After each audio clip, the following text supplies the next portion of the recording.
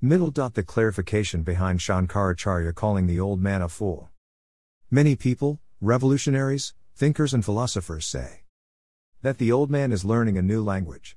Why should Shankaracharya call him a fool? Why such a negative thought process? It is because of such negative thought process, the people who wish to do something become demotivated and inactive, and hence, the society doesn't progress. Clarification 1. Shankaracharya isn't saying to a child or a young person. It is to an old person who is nearing death. He says this time is incorrect to learn something new.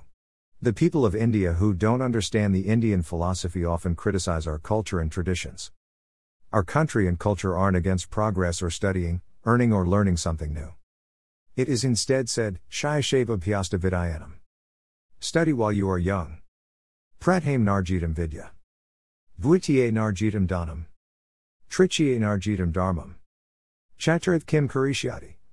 One who has not earned Vidya in the first ashrama, Brahmacharya. One who has not earned wealth in second ashrama, Grihastha. One who has not earned punya in third ashrama, Vanaprastha. What will he do in the fourth ashrama, Sannyasa? So is anywhere here denied to study or earn? Clarification 2. The schools of learning and other skills were run by rishis of the past.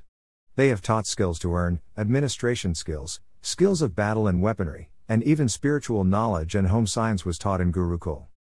Even today, so many saints and religious organizations are running institutes of higher education.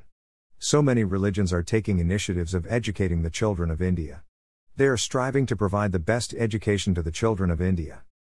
There is no denial of earning well too. But there is a balance of everything in our Indian Vedic culture. That for so and so period we studied, then we indulged in earning and married life, and then when the children are well set, you have completed your duties towards them, one must retire and strive for self-liberation and spirituality. Again, that doesn't mean one shouldn't strive for spiritual knowledge while studying and earning. But it is understandable that one doesn't have much time then.